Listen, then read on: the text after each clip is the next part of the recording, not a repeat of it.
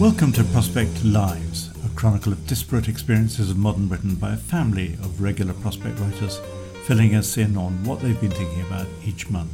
We left our 7 writers in July. Writer and sex worker Tilly Lawless was re-evaluating her relationship with money, while farmer Tom Martin was defending his excessive screen time. He spends more than 5 hours a day on his phone. Former England cricket captain Mike Brearley was reflecting on the break he took from cricket in his 20s, while Sarah Collins, who suffers with OCD, was annoying her friends by trying to convert them to mindfulness. This month, sports journalist Emma John writes in praise of Gareth Southgate, Ben Stokes, and their attitude towards self-criticism in sport, while Anglican priest Alice Goodman wrestles with the shame of abuse in the church. Meanwhile, Gen Zer Alice Garnett spends a day without her phone after losing it in an Uber after a wild night out, while actor Sheila Hancock mourns the loss of a gold necklace with great sentimental value. But let's begin with Anglican priest Alice Goodman, who explains why the church must own its legacy of abuse. How far back do you want to go? I can remember being taught to pray as soon as I learned to speak. When I was 5, Rabbi Martin laid his clean pink hands on my head and blessed me. He blessed every child in the class so that we would each feel special.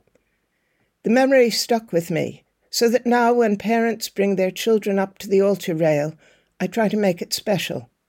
I take my time, praying that they'll know God's love and grow into the gifts God has given them: wisdom, truth, courage, and more. I pray that they'll be protected on their adventures. What I don't do anymore is lay my hands on their heads. In this anecdote, you can glimpse the way safeguarding has become part of our life in the parish. The cultural apparatus includes criminal record checks for staff and volunteers, posters in and around the churches, a link to the parish's safeguarding commitment statements on the homepage of every website, and the vigilant presence of the benefice safeguarding officer. When I first arrived in Cambridgeshire, we'd go to Ely for our safeguarding courses. You could see how necessary they were, because there was always someone who'd grumble that girls of 12 looked 18 nowadays, and that a man couldn't be expected to know the difference, or that some marriages were naturally like Punch and Judy shows, and some women liked it that way. The courses are now rolled out online by the Church of England. They're not as good, but a kindly friend who's a magistrate explained that their real purpose was to make sure no one could claim ignorance. As you click from one scenario and set of simple questions to another, you think, I'm sure Ben Field would have clinched safeguarding. That's Ben Field, the murderer, played by Anna Hardwick in The Sixth Commandment, Sarah Phelps's dramatisation of the events in Maids Morton. Prospect's own Sheila Hancock had a stellar role as Larky centenarian Liz Zettel, the next mark on Field's list of potential victims. Most of The Sixth Commandment was too harrowing for me to watch. That being said, I think it should be required viewing for the Church's safeguarding courses and in theological colleges, and maybe even for the Archbishop's Council.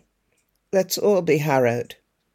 Yes, I know that every single faith is infected with the abuse of power, sexual abuse and spiritual abuse, bullying.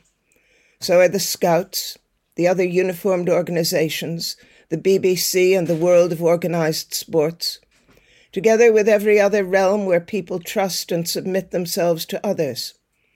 Institutions that people persist in treating with the reverence that we owe to sentient beings. What's so harrowing in the Sixth Commandment is the painstaking accuracy of the depiction of vulnerability and trust, and the cruelty of its exploitation. The Church doesn't like thinking of itself as an institution. It's the body of Christ in the world, we say. And I say it too. It's the bride of Christ, if you're high, and the people, not the building, if you're low. The Church is also Father Alan Griffin, who hanged himself after unsubstantiated malicious gossip in the Diocese of London turned into a safeguarding skip fire.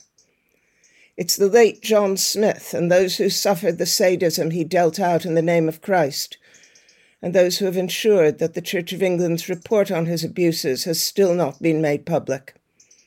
It's the young men at Soul Survivor, Watford, who alleged that they were oiled up and massaged and wrestled with and discarded and never spoken of again.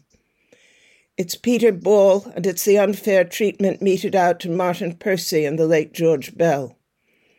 It's the wives with finger marks around their necks who believe that they must submit and forgive, and the husbands who are assured that they are the head and ruler of their families. It's the old lady in the hospital bed, whose parents told her 80 years ago that she was a dirty, wicked liar to say that father would ever touch her like that. And it's the priest who blighted that little girl's life. It's the bishops wanting to do what's right and feeling bound by the church's lawyers and insurers to do whatever will keep our rickety, sinful show on the road a few years longer. It's the survivors of abuse in the church, who've been instructed to tell their stories yet again to someone new whom they have no reason to trust. It's the Ben Fields of this world and the Peter Farquhars. The church likes to refer to itself as she, a person, not an institution, but it's an institution, all right. For those of us who were told once that everything we did was to be done for the glory of God, it's an institution whose shame we bear. And so I've stopped laying my hands on the children who come up to be blessed, counting on a spark of the Holy Spirit to jump the gap between us. In his column this month, farmer Tom Martin sends us dispatches from behind the scenes of filming on Countryfile. I was delighted to be invited to host the harvest episode of Countryfile this year. We filmed the episode in August, which is without doubt the busiest month on the farm. Now, striking the balance between filming the harvest and bringing it in was always going to be a challenge, and so I thought I'd offer you a little insight into life both in front of and behind the camera. Firstly, I was struck during the planning phase by how meticulous the BBC team are. They were careful that nothing was mocked up for television and wanted to capture real life in fine detail. If it happens on the farm, it goes in the show. Each episode has its own focus, and I recall standing in the middle of a field of wheat on the team's planning visit with the researcher Joe and director Mark discussing the theme. And we worked together to develop the theme from their original proposal of technology to arrive at one that felt more fitting: community. Harvest is the time when farming families, the local community and supporting industries come together with a core aim: to bring in the harvest and go home safely. On our farm, we work with neighbouring farmers who run a local grain store, who share the burden of storing, drying and cleaning the grain if necessary, and we couldn't do it without them. And this year, we have 2 young harvest staff. I call them my chickens on account of them having impossibly skinny legs. At the ages of 18 or 19, we don't get everything right, but I wouldn't change their youthful enthusiasm for anything, and we couldn't harvest without such dedicated workers. We also have great non-farming neighbours who, as well as understanding the late-night traffic that the season brings, have alerted us to SKP sheep, a broken tail light, and the presence of someone up to no good in the small hours. Again, we just couldn't manage without them. Harvest isn't simply about rumbling combines and jumbo-sized tractors pulling trailers full of grain. We also have lovely Simon the beekeeper extracting honey from hives dotted around our fields of wildflowers and buckwheat. We have neighbours picking delicious blueberries, and my wife, Lisa, runs our community garden, growing all manner of fresh vegetables here at Village Farm. Harvest involves this whole community. And so it was with great pleasure that we hosted the Countryfile team for a couple of days to give them a window into our world, and we found them to be their own little community, coming together to get the work done. The question you are no doubt eager to ask is, what were the presenters like? And that's what I wanted to know as well. Would they be prima donnas, flouncing from trailer to makeup to deliver their scripted lines? Well, I'm sorry to disappoint those of you looking for juicy gossip, but they were a pleasure to have around. And when Adam Henson joined me on the combine harvester, he was the first out of the cab in hot, dusty conditions to clear any blockage and inspect for breakages. You can take a farmer like Adam away from his farm, but you can't take the farmer out of Adam. It is late August as I write, and television's visit is a mere memory. Fortunately, it created little disruption to our harvest beyond some short delays and the necessity of wearing the same clothes for 2 scorching days running. Farmers are divided about Countryfile. Some prize the opportunity to beam into the nation's homes every week, whereas others feel it doesn't represent the interests of agriculture at all. I know that after my appearance, I'll receive some attention from those keyboard warriors, even in the farming communities. So why do we do it? Well, ours is an industry that I'm proud to be a part of, and it's a pleasure to show people why they can be proud to buy British produce. With harvest finished now for another year and the combine parked away carefully for her long winter rest, what was once a time of celebration gives way to the post-harvest rush to get next year's crops sown.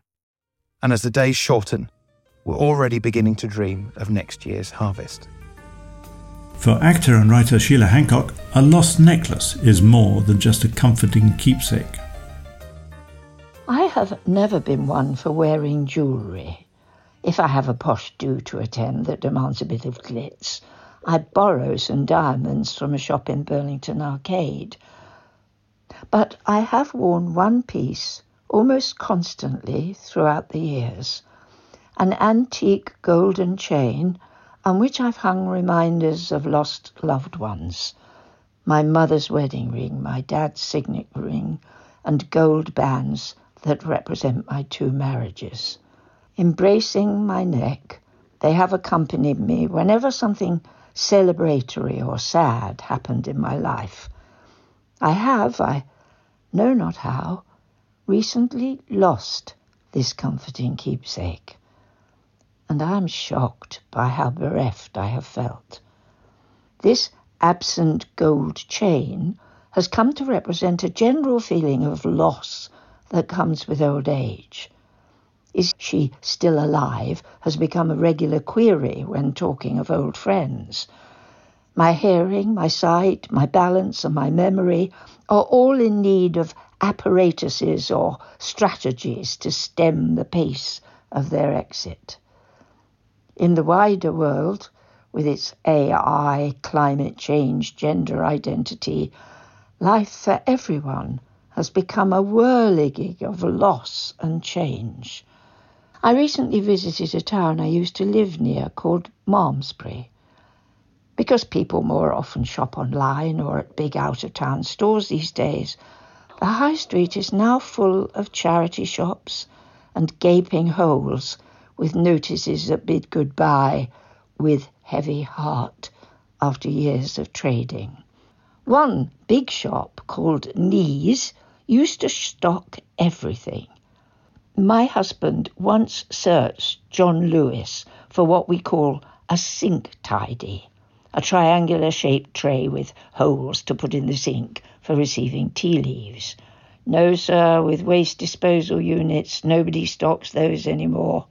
Knees did, but they and several other shops have gone. The high street is dead. I went into the Abbey, hoping for a quiet moment, only to find the pews all gone and a busy shop and cafe in their place. Jesus would, I suspect, have been a bit cross at the transformation of his temple, but of course it is sensible use of a big church that is no longer needed, and my nostalgia is misplaced. But what, I wonder, does an elderly resident of Malmesbury make of all these changes in their lifestyle and environment? Among my friends of all ages, I feel a sense of bewilderment.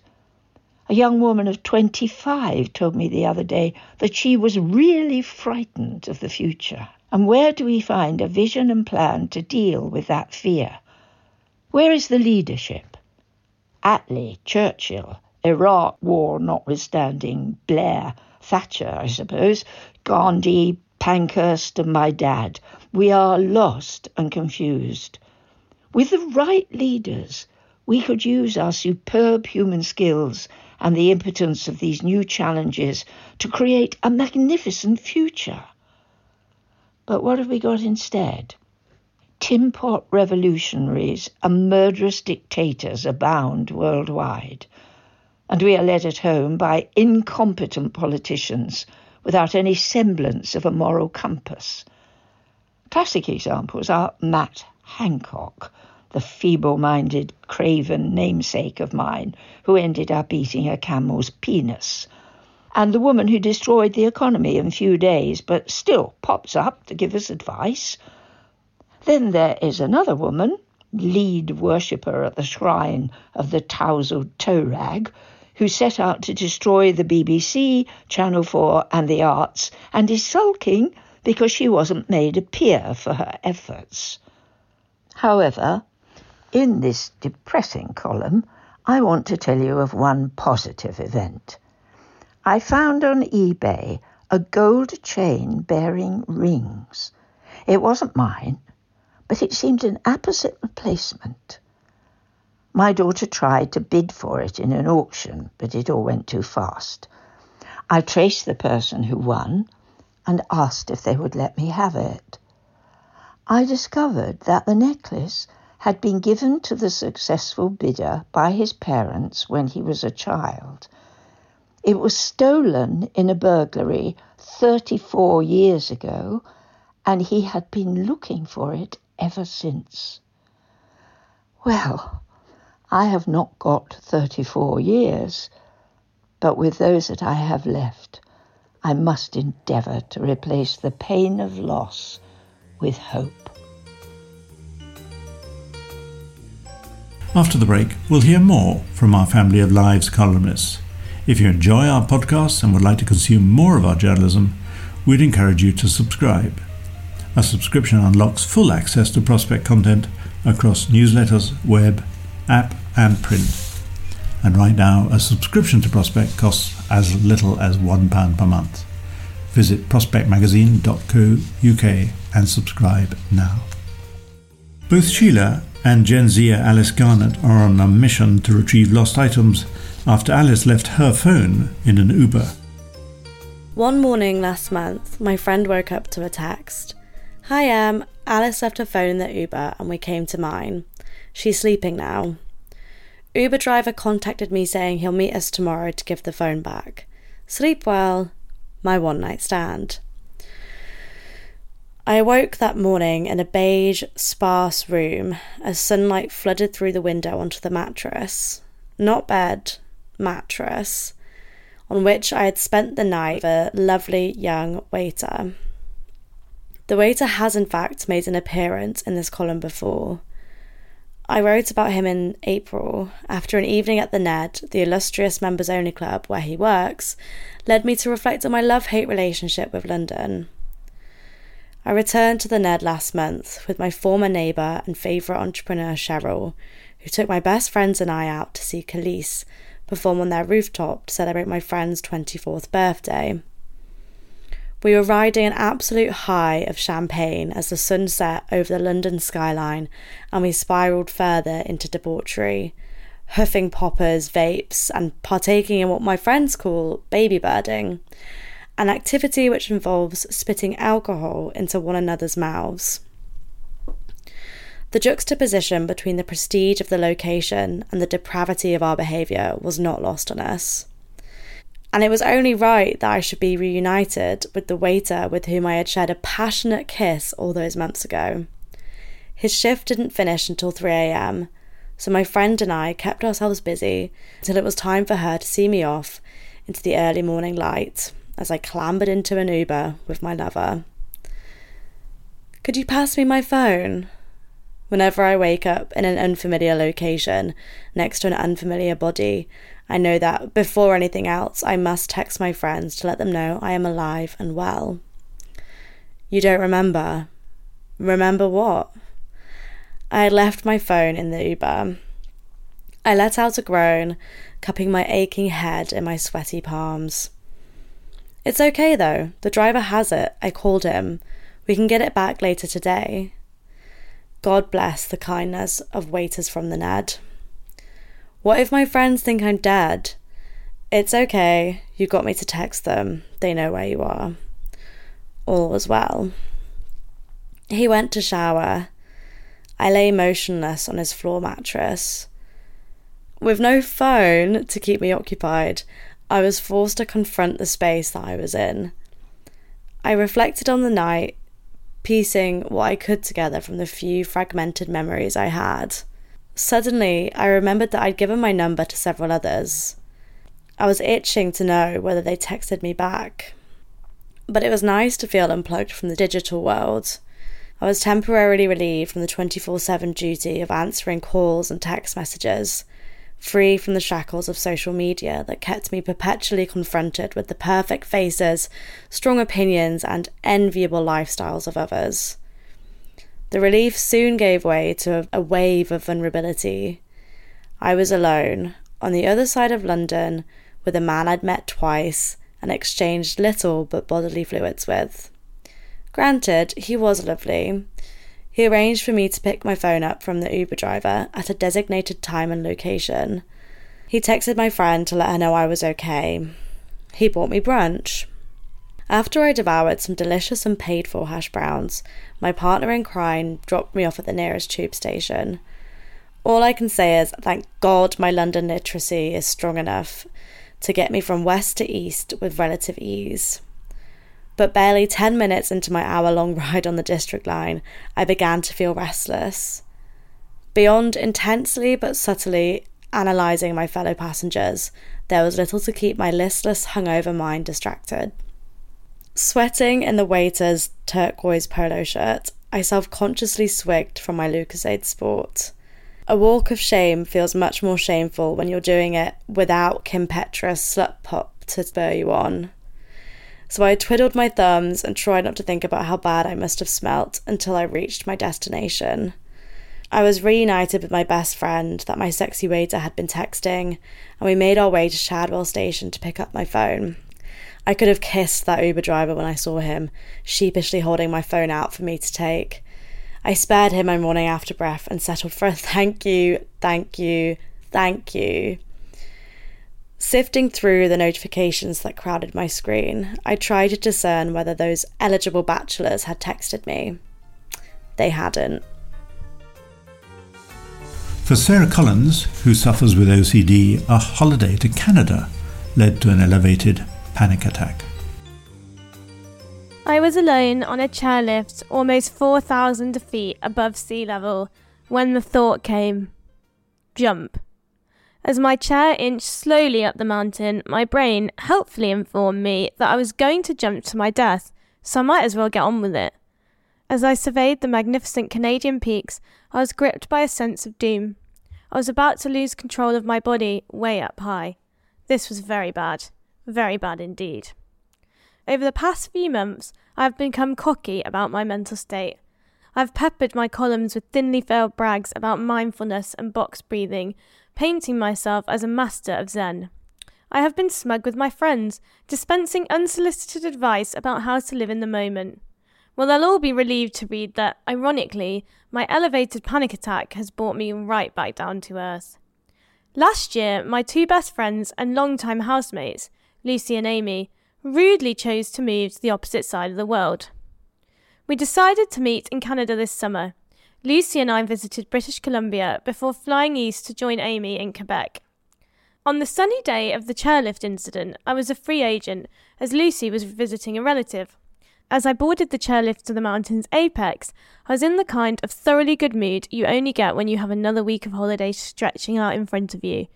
My only care in the world was whether I could make it back down in time for the world-famous lumberjack show later on.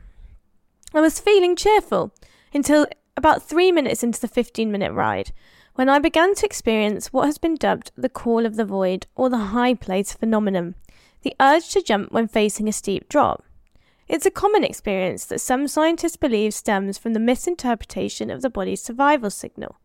They think that people may incorrectly attribute the increased anxiety that comes with the body's "you're getting too close to the edge" message as evidence of a death wish. At first I felt calm about it. Intrusive thoughts are the bread and butter of obsessive-compulsive disorder, which I have. Dealing with the high place phenomenon felt like being asked, as a professional athlete, to do a park run. I once had an intrusive thought that I had a plank going out my back, so by comparison, this was small fry.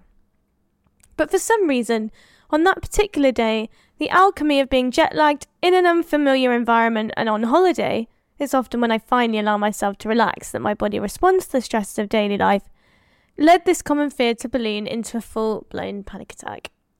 I've had panic attacks before, but have never, if you'll pardon the pun, had one with such high stakes. I genuinely felt like my life was in danger, that any moment I would give in to the thought and launch myself into the abyss.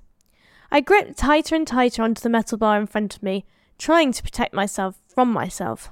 There was still at least 10 minutes of the journey to go. How would I survive it? It had been so long since I'd fallen prey to a panic attack that I had to rack my brains to find the techniques to handle it. In the meantime, I started doing all the wrong things. By following my instincts and treating the thought as though it was real and dangerous, I was continuing the cycle of anxiety and communicating to myself that there was a real risk that I would lose control. Eventually, the calm voice of a mental health professional I'd seen many years ago drifted back to me. Your body's safety system can never harm you. Like floating when you're drowning, I needed to override my instincts and send the message to my brain through my behaviour that I wasn't truly in danger. It took everything in me in that moment to follow his advice. It took all my strength to relax my grip on the bar, to lie back in the chair. By doing so, I was showing my brain that it didn't need to panic about the thought that I would throw myself off the chairlift, because a thought really is just a thought. For sports journalist Emma John, the baseball attitude to self-criticism on the pitch is also useful in daily life. Dear England, the play about Gareth Southgate's transformation of the eponymous national football team, transfers to the West End this October. I saw it during its summer run on the South Bank. Joseph Fiennes looked and sounded so utterly like the England manager that he could stand in for him on the sidelines at their next game. The rapturous applause at the curtain call seemed as much for the real Southgate, his uplifting achievements, his empathy and compassion, as the acting. Here was a story deeply concerned with failure and the athlete's natural fear of it. In the play, Southgate, who famously missed the penalty that put England out of Euro 1996, is determined that none of his young players should suffer the same mental agonies that he did. His resulting philosophy is a sea change from the traditional machismo of English football, and it baffles the suits in charge. Fail in order to win? Share your doubts? Fucking feelings? Asks the chairman of the FA incredulously. The performance I attended fell in the middle of the England cricket team's fight for the Ashes, and I couldn't help but note the resonances between the two. Ben Stokes' England side have, for the past 2 years, been playing an entirely new brand of cricket that has thrilled some and infuriated others. Baseball, named in honour of the team's maverick coach, Brendan McCullum, gives players the freedom and autonomy to play the way they want to, rather than the way the situation demands. It also tells them to enjoy themselves over worrying about the outcome. In cricket, such an approach has a huge impact on the run of play, not least because it's a sport where securing a draw from a losing position is often as desirable as a win. Stokes' England aren't interested in drawing matches, however. They don't wish to be constrained by the acceptable, the sensible, or the orthodox. They want to play unfettered by the fear of failure.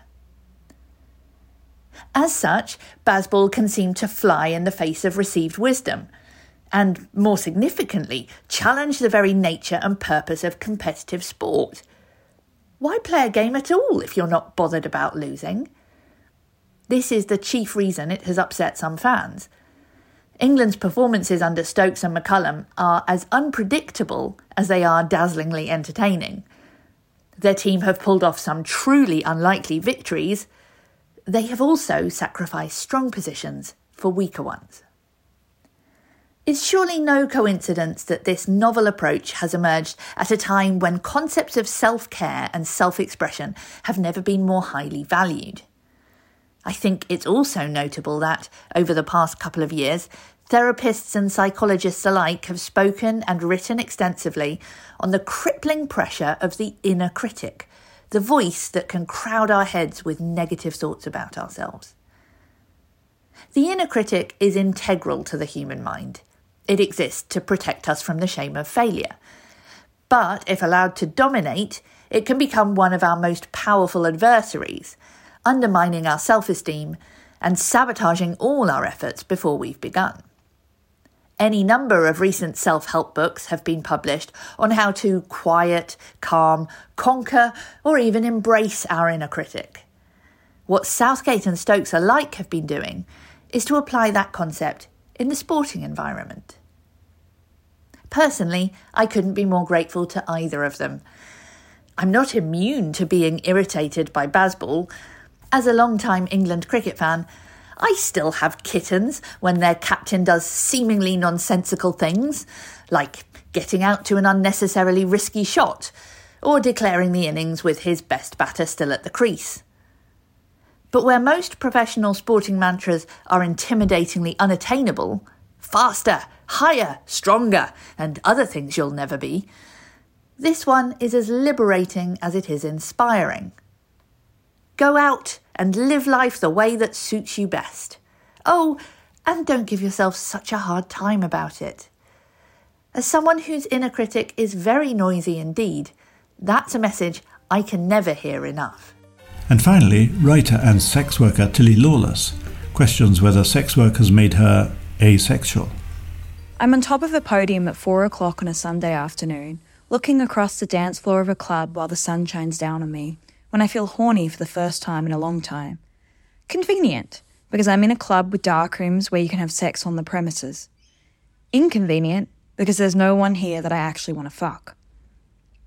As I described the moment to a friend afterwards, I realised that it wasn't seeing other people half naked and making out with each other that set me off. It was feeling like I was the hottest person in the club. It was feeling into myself. The podium is the perfect momentary ego boost. Everyone gazes up at you as you dance, slightly out of reach and knowingly unattainable. Most of the time I like to feel anonymous in a club, to pass through the crowd unnoticed and disappear in the mass of bodies. But when I feel particularly powerful in myself, I'll invite the stares of others by wearing heels or climbing onto a higher vantage point. The fact that I felt aroused in that moment, something I haven't felt in ages, makes me wonder if I'm autosexual, if I'm sexually attracted to myself. It is true that I have to feel hot in order to feel horny, which is a form of self-appreciation. But I realised that what I was really getting off on was other people getting off on me, the imagined desiring gaze. I've read feminist theory about how women live under a constant male gaze, the one that they've internalised. I think I'm living under a constant female gaze. My imagined desirer and observer is a woman. How will I appear to a dyke I want to fuck right now? I contemplate as I do anything that requires incidental nudity, such as cleaning my house naked or stepping into the shower. The only time that I'm catering to a male gaze is when I wonder if my outfit will go down well with the gaze at a party, or if this dress that I'm wearing will get me booked at the brothel. For long periods of my adult life, I have wondered if sex work has made me asexual, that rather than being touch-starved, I have been over-touched. I sometimes worry that I have experienced an excess that has drained me till I have a sex drive deficit and can't imagine seeking out more of what I do so much of already for work. But perhaps it's more likely that asexuality is a spectrum that we can all move in and out of across our lives. Trying to regain my sex drive has felt like a lost cause. I've worked so much and for so long that maybe a sex drive is something that I don't even really need to regain. I'm not lacking anything if I don't have a craving for sex, because I still get fun and satisfaction from it.